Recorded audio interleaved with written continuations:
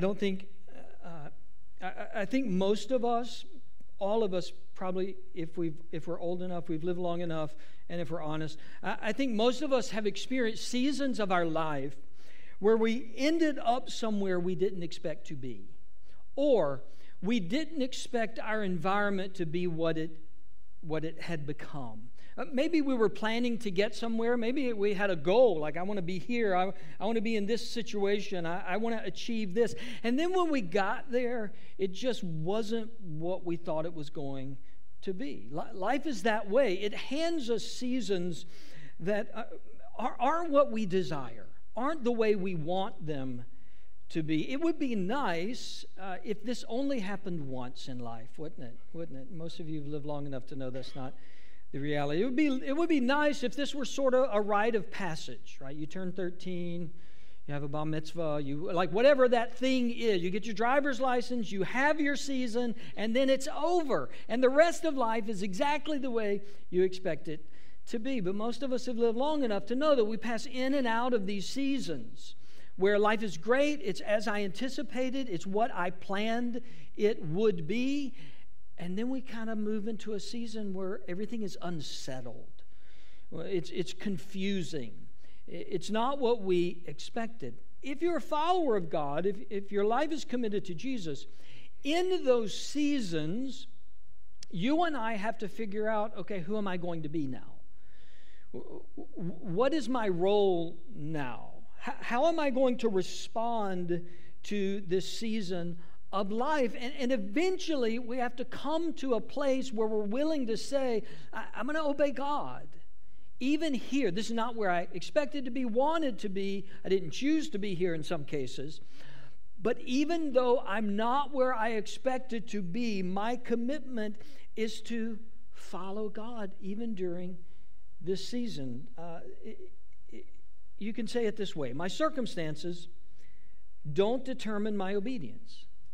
My circumstances don't dictate whether I obey God or not. My circumstances don't determine my obedience. I'm going to obey God regardless of my circumstances, because my circumstances will change. And sometimes they will be what I prefer, and sometimes they won't at all be what I prefer. That's not to say that we should never work to change our circumstances. That's not to say that we don't at times try to make our circumstances better.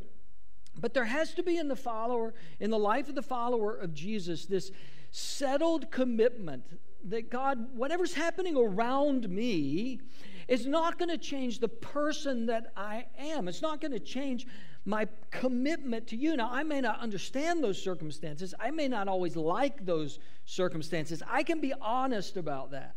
I can be honest about how I feel about the circumstances while at the same time remaining committed to obeying Christ. Another way to say this principle: just because life isn't the way I want it to be isn't an excuse to stop being the person God wants me to be. Just because life isn't the way I want it to be, and sometimes it's not, just because life isn't the way I want it to be, isn't an excuse to stop being the person God wants me to be. God, I'm going to continue to be who you've called me to be, and maybe my circumstances will change. Maybe my circumstances will be different, but until that happens, I'm going to continue to be faithful to you.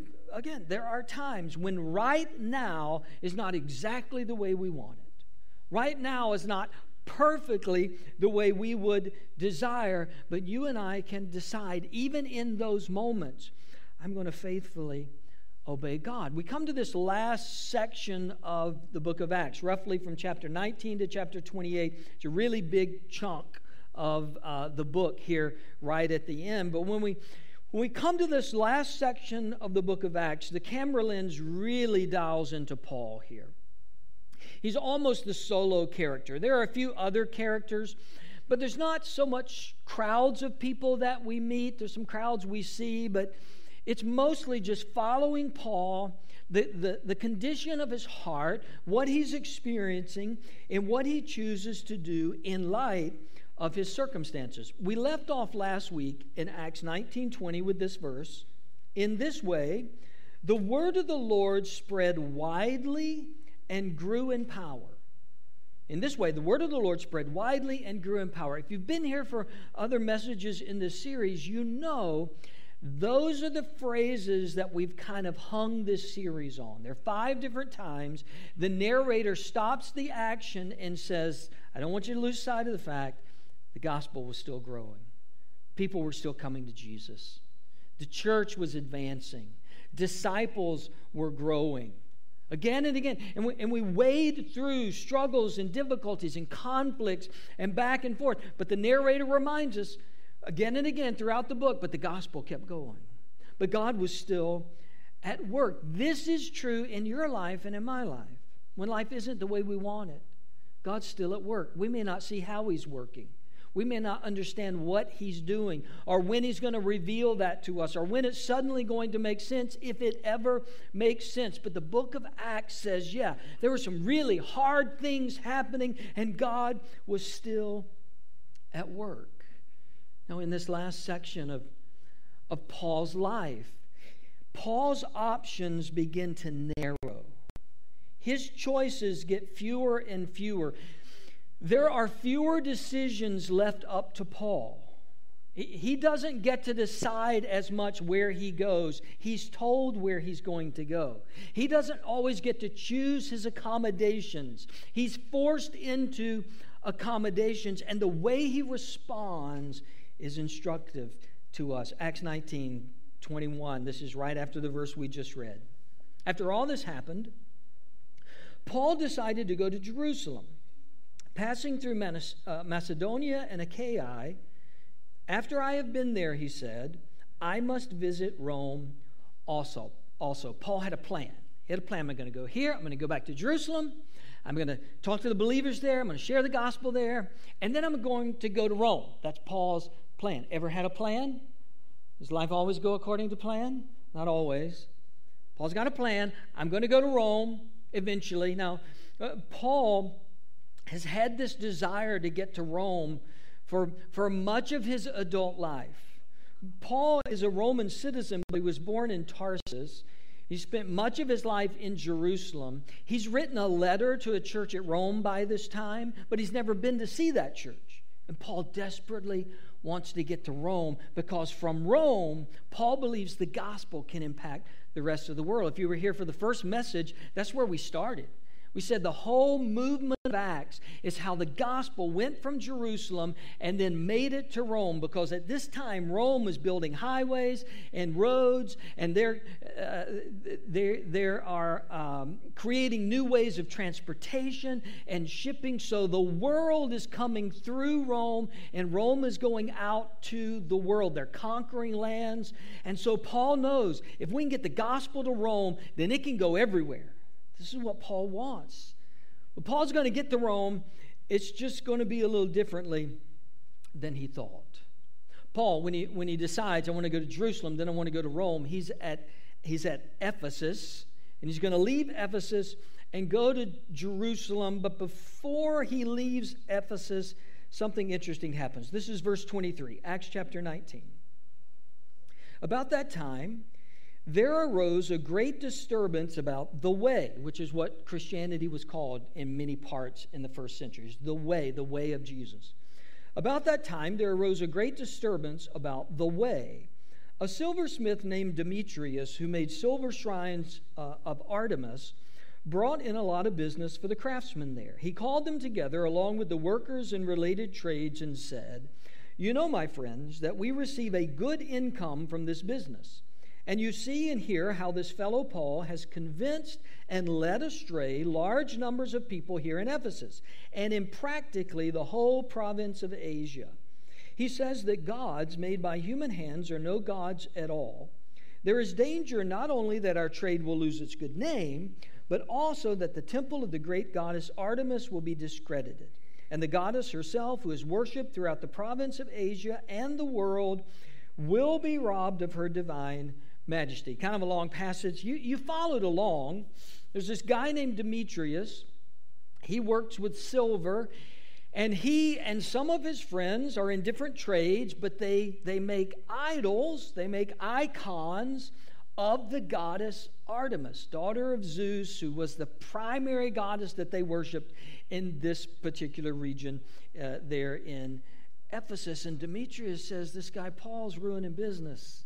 He's bad for business. He's telling everybody that Artemis isn't really a god, and there's another god, and that god is the only god, and now people don't want to buy our stuff.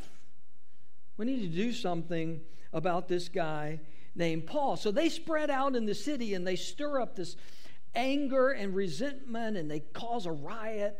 And eventually, all of these people in Ephesus storm into the amphitheater there in Ephesus. You have probably seen a picture of the amphitheater at Ephesus, but I brought one along just in case you didn't remember. This is where they were. They all rush into the amphitheater. They're angry. They grab one of Paul's friends because they couldn't find Paul probably, drag him into the amphitheater, begin yelling at him, begin accusing him. Everybody's absolutely losing their minds. And here's what this little episode tells us. People don't like it when you mess with their idols. People don't like it when you mess with their idols. People don't like it when you mess with that thing that they've built their whole life around and they think is so important, but it's really not that important. They don't like it. They don't like it when you question the amount of time they invest in something that's really not all that valuable. People don't like it when you mess with their idols. People often form their own identity around something, and they attach themselves to that thing, and when you question that thing, they get mad. This is what's happening in Ephesus. Paul's messing with their idols. He's messing with the thing that the way they make money, right? The way they become popular, the way they're liked, the thing that they do. People don't like it when you mess with their idols. Now, they don't always know why they don't like it. Interesting commentary, verse 32. The assembly was in confusion. Some were shouting one thing, some another. In other words, they weren't even on the same page. Like, this person was mad about this person's mad about this. They can't even get on the same page. Some were shouting one thing, some another. Most of the people did not even know why they were there. Kind of sounds like the world today, right? It's like why are you there? I don't know. I don't know why we're here, but they're here and I'm with them, so I'm here. Why are you mad? I don't know, but my people are mad. Those are my people. They're mad about something. I don't know what they're mad about, but if they're mad, I'm mad. If they don't like it, I don't like it. If they're against it, I'm against it. They're on that side, so I'm on that side too. Luke says they didn't have their story straight. Most of them didn't even know why they were there. They didn't know why they were mad. They just knew we're all supposed to be mad. Which looks just like social media today, right? Like, I don't really know why we're mad, but we're supposed to be mad because my people are mad. And if my people are mad, I'm going to be mad. People lose their minds when you attack their idols. People get defensive when you talk about those things that have formed their identity, which can be a really good test for us. Can be a really good test. The point of my greatest emotion might indicate the place of my biggest idol. The point of my greatest emotion might indicate the place of my biggest idol. I'm not saying we should be unemotional. I'm not saying we should never be passionate about things. Of course we should. We're created emotional beings. But sometimes you and I get really defensive about things that maybe we shouldn't be so defensive about. We have a lot of negative emotion about some things that maybe we need to evaluate in our lives. Maybe we need to ask, why does this thing always set me off? Why do I get defensive every time this topic comes up? Why do I get angry every time somebody takes a different viewpoint on this particular issue? Sometimes the point of my biggest emotion, especially negative emotion, anger, defensiveness, those sort of emotions, the point of my greatest negative emotion can sometimes indicate this has become an idol to me. This has become too big. This has become too important to me. This is starting to drive my emotional state. This is starting to drive how I relate to other people. Riots going on in the theater in Ephesus. Finally, one of the government officials steps in. If I were translating it, he basically says, okay, we got to knock it off. Like, everybody's got to go home, because if we keep rioting, the Romans are going to hear about it, and they're going to come down here, and they're going to beat us all. So go home, cool off, take a cold shower, whatever you need to do, go home. During that whole time, Paul realizes, I got to get out of here. So Paul meets with the Ephesian leaders, and then he slips out of town, but he wants to go back to Jerusalem. So he kind of winds his way back to the outskirts of Ephesus, and he meets with the Ephesian elders one more time and just says to them, this is probably the last time we're going to see each other. Probably the last time we're going to see each other. He goes on, Acts 20, verse 22 through 24. And now, compelled by the Spirit, I am going to Jerusalem, not knowing what will happen to me there. I only know that in every city the Holy Spirit warns me that prison and hardship are facing me. However, I consider my life worth nothing to me. My only aim is to finish the race and complete the task the Lord Jesus has given me, the task of testifying to the good news of God's grace. Don't know what's going to happen. I just know it's going to be hard. I don't know everything that's going to happen. I just know that what awaits me is hardship and prison, but I got to keep obeying the Lord. I got to keep walking with the Lord. I have to keep seeking the Lord. What an incredible commitment from Paul. Paul leaves Ephesus. He returns to Jerusalem. He meets with the Jewish believers who are excited to see him, and yet at the same time they warn him. Like, Paul, there are people here who want you dead.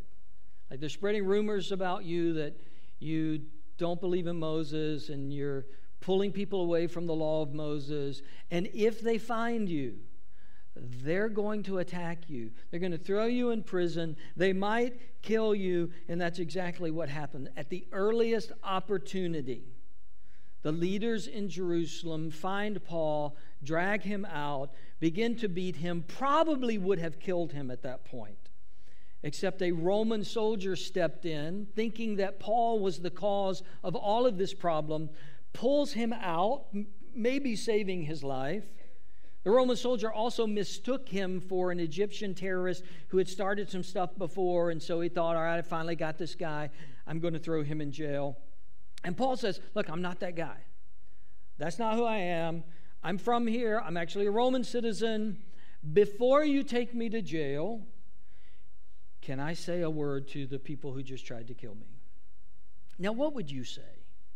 Like, if you had this moment with people who had kind of wrecked your life, tried to kill you, like, I would have some words, right? I got some words for those people. Paul shares basically two things. First of all, Paul reminded the crowd that he was one of them. That was his first message. Like, I'm one of you. I'm not an outsider. I'm not a foreigner.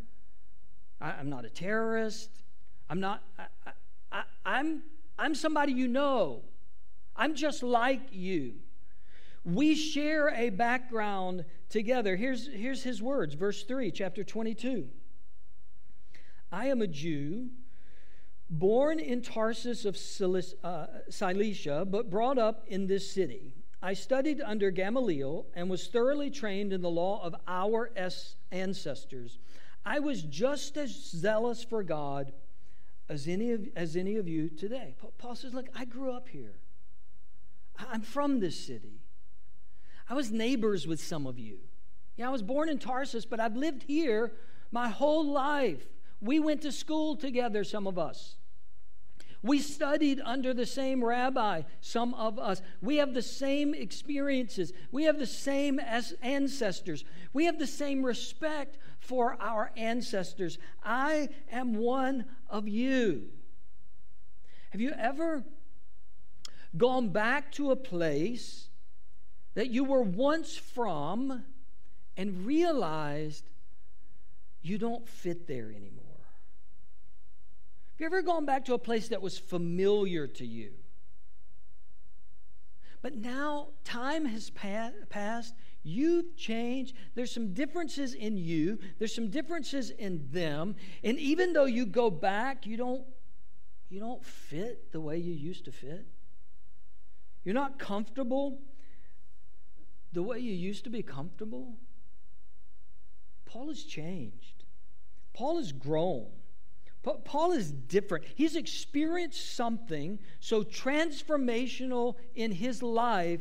He's not the same Paul that grew up there. And even though he can say, I'm from here, I'm your neighbor, we grew up together, we went to school together, there had to be some part of Paul that knew, but I'm not the same person. I don't fit here anymore. One of the things I'm always a little worried about is that something I say will get applied in the wrong way. It will get taken in the wrong way. One of the fun things about doing this every single week is that occasionally, I'm not talking about any of you, but occasionally I will have somebody come up to me after a service or like a week after a message that I preach, and they will say, you know what really meant a lot to me? It was when you said, and then they will say something that I have never said in my whole life. Happens more than once or twice. I loved it when you said, and I try not to change my facial expression. I just say thank you. But in the back of my mind, I'm thinking, that is not at all what I said. So I don't want to be misunderstood. This could be taken the wrong way. This could be applied the wrong way. But I also think there's some level of truth to this. When you grow, but the people where you once belonged don't, you'll find that you no longer fit where you once were comfortable. Let me say it again. When you grow, something changes in you. Your walk with God deepens. Your understanding grows. Your discernment grows. When you grow, but the people where you once belonged don't, you'll find that you no longer fit where you once were comfortable. And I don't mean they're bad and you're better. That's not what I mean. I don't mean they're terrible people and you're the greatest. That's not what I mean. All of us have lived long enough in here, for the most part, where we just know over time we change. And we can change for in a good way, or we can change in a not so good way. But we change, we grow, we see the world differently, we see life differently. Sometimes we understand God better, differently than we once understood. And then to try to go back to where we once belonged, maybe you've been there and you just feel like it's not the same. Not them bad and I'm good. Just it's not the same. Anybody been to a high school reunion before? Right? Your 20th high school reunion, you go back, it's not the same, is it? It's not. We've all changed. I just look at you. You just look at me. We've all changed. It's different. And the ones we make fun of are the ones who go back to their 20th high school reunion and haven't changed. Right? Something's wrong when you go back 20 years later and you are the same. But there is growth that happens. There is change that happens that sometimes make what once was comfortable not so comfortable. Some of you know we moved our oldest to Dallas, Texas about 3 weeks ago. She's taking a job in the Dallas area, and so we loaded up a U-Haul and drove it like 12, 13 hours. It was just as awful as it sounds. We got her moved in, and she's happy, and that's a wonderful thing. But while we were there, after we got things kind of in the apartment, we took a day, and we drove over to Fort Worth because Julie and I, if you didn't know, we moved to Fort Worth a week after we got married a long, long time ago. And then I went to did my master's degree in Fort Worth at a seminary there. Julie taught school there. And so we had always wanted, never been back. We left in like January, February of 1995. So that's a lot of years ago. And we had never been back, and so we went back out there, and we wanted to show the girls kind of, this is where we lived, and this is what we did, and we could not find any place that we lived. We could, as hard as we tried, have no idea where our first apartment was. None. Zero. We know where our second apartment was because it was around the corner from a mall, and so we found the mall, and then we went to where our second apartment was, and there's like 20 apartment complexes there now. Could not determine which one we actually lived in or if it is still there, even today. So that was a lot of fun. We went back to the seminary, though, where I graduated from, and it was very much the same in almost every way. Buildings looked the same, named the same, campus looked very similar.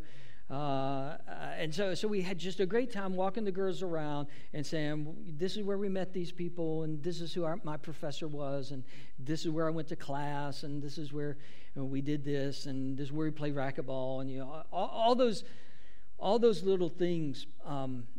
I wasn't prepared, and maybe you've experienced this, I wasn't prepared for some of the emotion that I felt walking around the campus. Because I've been gone 28 years probably now, 28, 29 years, and two emotions that I had walking around the campus. One was just gratitude for all of the wonderful people I met in that season of my life. We still have some very close friends that we met during that season of our life, and just the gratitude for those people, the role they played in our life at that time, some of the professors that I had, and how formative and instrumental they were in helping me know God's Word and know about ministry and prepare me for what was ahead, even though there was no way for me to see all that was going to be in my future. They laid just this foundation of godliness and spirituality. So there was that sort of gratitude emotion for that season of my life. But there was also this weight, there was this cloud of, I don't think I could come back here now. I don't think I would fit here now. Again, not that they're bad and I'm perfect. That's not what I mean. I just realized kind of where that seminary, the direction they went and the direction of my life, they're so far apart now. I could not feel comfortable there. And some of it is that environment. It demands a level of conformity, and that can be good. There are places for that, but it demands a level of thought conformity that I just could not give right now. I just couldn't give. I'm more aware of power dynamics in those places than I was at the time. I'm more aware of political dynamics, and I don't necessarily mean government politics. I mean more denominational politics, that sort of thing. I'm more aware, and even walking around, I'm flashing back to things that happened and going, oh, yeah, now I see that differently. Now I see more what was going on during that. It was a place that is incredibly formative in my life, meaningful in my life, and I just don't fit there anymore. Because we change, we grow, we deepen. I'm not the same person I was 28 years ago. I'm hoping you are not the same person you were 28 years ago. If you are, that's a whole other problem, right? 28 years later, you should have learned some things. You should have grown in some ways. There should be some places that you're thankful for, you have a level of gratitude for, but you know, I'm not that person anymore. I'm just not who I was 28 years ago. None of you were born 28 years ago. So, thankfully, you're not who you were 28 years ago. You're actually here. Yeah. Paul's feeling this. I'm one of you, and yet I'm not. We grew up together, and now something's happened in me. And that's the second thing he talks about. The second thing he talks about is Paul tells him what Jesus has done in his life. Paul tells him what Jesus has done in his life. Look, I've been changed. I'm not better than you. I'm not better than you. I don't see myself as better. I see all of my flaws and mistakes. You have no idea how many I have. Jesus is just so real to me. Paul has this encounter with Jesus, and it never leaves him. It never leaves him. It grips his heart. It grips his life. And the rest of his days, he says to people, Jesus is so real to me. I want him to be real to you. I'm not who I was. I'm not perfect, but I'm not who I was. And Jesus has changed everything in my life. Paul does this again and again and again as he's transferred from place to place. He's arrested. He demands to go to Rome, right? He thought he was going to Rome. He didn't know he was going to have a soldier escort all the way. Well, they begin to move him from governor to governor. He gets transferred to Felix. So Felix, if any of you plan on having kids, there's lots of good Bible names coming up right here. Felix would be one of them. Paul gets transferred to Felix, the governor in Caesarea. Felix asked him to testify in front of him. Acts 24:24 says, several days later, Felix came with his wife Drusilla. Might want to write that name down. That'd be another good one.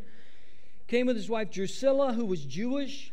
He sent for Paul and listened to him as he spoke about faith in Christ Jesus. I'm on my way to Rome. I didn't think I'd be doing it through prisons.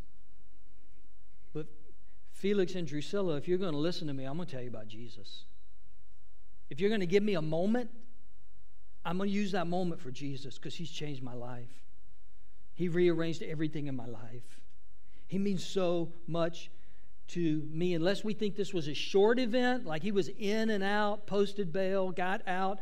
Verse 27 says, when 2 years had passed, 2 years, Felix was succeeded by Festus. Put that on the name list. Festus. But because Felix wanted to grant a favor to the Jews, he left Paul in prison. Felix has no idea why Paul's in prison, but he wants to make the Jews happy, so he retires. Festus comes up, and Felix says, I'm just going to leave him in jail. After 2 years of him being in jail. Festus arrives, can't figure out why Paul's in jail, brings Paul up, wants to talk to him. Paul just tells him about Jesus. King Agrippa rolls in. King Agrippa wants to talk to Paul. Paul says, yep, I'll tell you about Jesus. I just tell you about Jesus. Jesus has changed my life. Didn't think I'd be here. Jesus has changed my life. Don't want to be in prison. Jesus has changed my life. Don't want to be in chains. Jesus is so real to me. King Agrippa, I want him to be real to you. There's this moment, this dramatic moment when you read it this week in our daily reading. There's this moment where Paul's sharing about Jesus and the prophets, and he looks right at King Agrippa and says, you believe it, don't you? I know you do. I know you believe this. And King Agrippa says, did you think you could persuade me to believe in Jesus in such a short time? And Paul says, I don't care if it's a short time or a long time, however long it takes. I just want you to know Jesus. I just want you to know Jesus. Paul continues to share Jesus with those who are around him. Paul gets put on a ship because they're going to send him to Rome. He goes from port to port, changes ships a couple of times, ends up in a storm, gets shipwrecked, put back on another boat. Luke's with him this whole time. By the way, that's why we have so many details. Puts him on another boat, sends him to Rome. They decide that Paul is going to be under house arrest in Rome, which means he can't go anywhere. He's still chained to a Roman soldier, but he's at a house. He's not in a cell, so he's at a house, chained to a Roman soldier. He can have visitors. So what does Paul do? He just invites visitors to come see him so he can tell them about Jesus. Come see me, I want to tell you about Jesus. Hey, come here, I want to tell you about Jesus. The Roman soldier, Paul's telling him about Jesus the whole time. Philippians is great. Read the first 2 chapters of Philippians. Paul says at one point, hey, here's the great thing. The Roman soldier thinks that I'm chained to him, but he's chained to me. And so Paul, just the whole time they're chained up, he's like, sharing Jesus, sharing Jesus. Shift change, new soldier. Sharing Jesus. We're going to start over. We're going to talk about Jesus. Shift change, new soldier. We're going to talk about Jesus. He writes in Philippians Chapter 1, verses 12 and 13. Now, I want you to know, brothers and sisters, that what has happened to me, all of that is what has happened to him. Been in jail now for 4 years. Been shipwrecked in Rome, chained to a Roman soldier. All that has happened to me has actually served to advance the gospel. As a result, it has become clear throughout the whole palace guard and to everyone else that I am in chains for Christ. This is Paul, I think, this is kind of his subtle clue to everybody to say, it's working. Like Jesus is doing his thing. People who come see me, some of them are becoming believers. The imperial guard, they're coming, sitting with me. Some of them are giving their life to Christ, and they're going back into the Roman guard as believers in Jesus. It's happening. The gospel is advancing. Is it advancing the way Paul thought? No. Are his circumstances what he would have chosen? No. Is God accomplishing the work of the kingdom every day? Every day, in every situation, in every circumstance. You remember, I mentioned this at the beginning of the story. Jesus said, you're going to be my witnesses in Jerusalem, Judea, and Samaria, and the ends of the world, which meant the gospel was going to get to Rome, and from Rome it was going to go out to the world. We end the book, and where's the gospel? It's in Rome. Not the way we thought it'd get there. Not the circumstances we thought it would be. Didn't stop the work of God. Didn't stop the message of God. The kingdom of God. The book of Acts ends with these words. For 2 whole years, Paul stayed there in his own rented house and welcomed all who came to see him. He proclaimed the kingdom of God and taught about the Lord Jesus Christ with all boldness and without hindrance. 2 years, he's under house arrest. You know what happens in those 2 years? A lot of the books of the New Testament that you read were written during those 2 years when he's under house arrest. Can't go anywhere. Can't leave. I'm just going to write letters to believers. And 2,000 years later, you're holding those. 2,000 years later, you're reading those through circumstances that Paul would not have imagined and would not have chosen, and the gospel's in your hands. I don't know where your life is. I don't know where your life will be a year from now. I don't know where your life will be a week from now. I don't know where my life will be a week from now. I know that in every circumstance, I know that regardless of the surroundings, in every weighty moment, in every difficult challenge, God is at work. God will use the message of Jesus to change your life and to change the lives of the people around you. If the book of Acts does anything, it obliterates our excuses for not speaking of Jesus. It obliterates our excuses for getting so focused on the challenges and difficulties of life that we fail to say, but Jesus is so real to me. Jesus has been so near to me. Jesus has transformed me. I don't want to be here. I don't like it here. I just know that Jesus is here too.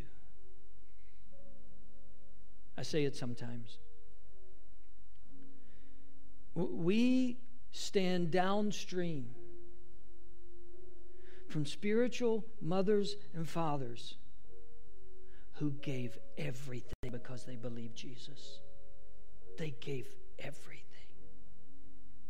There were no circumstances too difficult, too hard, too challenging to cause them to take their eyes off of Jesus, and we stand in their shadow today. Let's not be found wanting because life gets hard sometimes. Let's not be found unavailable, incapable of being who God has called us to be. When people like Paul, to the very end, spoke of Jesus. You see, there would come a day when Paul would not walk out of a Roman prison on his own. See, one of these imprisonments ends in the death of Paul. And to the very end, he proclaimed the name of Jesus. God, may we be so committed to you. May Jesus be so real to us that circumstances never sway our commitment to you. Surroundings, not that they aren't hard, not that there aren't real tragedies, not that we don't hurt. All of that is true, but Jesus is just so real to us. And we never let him go. We never stop speaking of him. In hardship and prisons and shipwrecks and burdens and challenges, that Jesus is on our tongue. That Jesus is before our eyes. For he is real and he is loving and he is good. We pray it in Christ's name. Amen.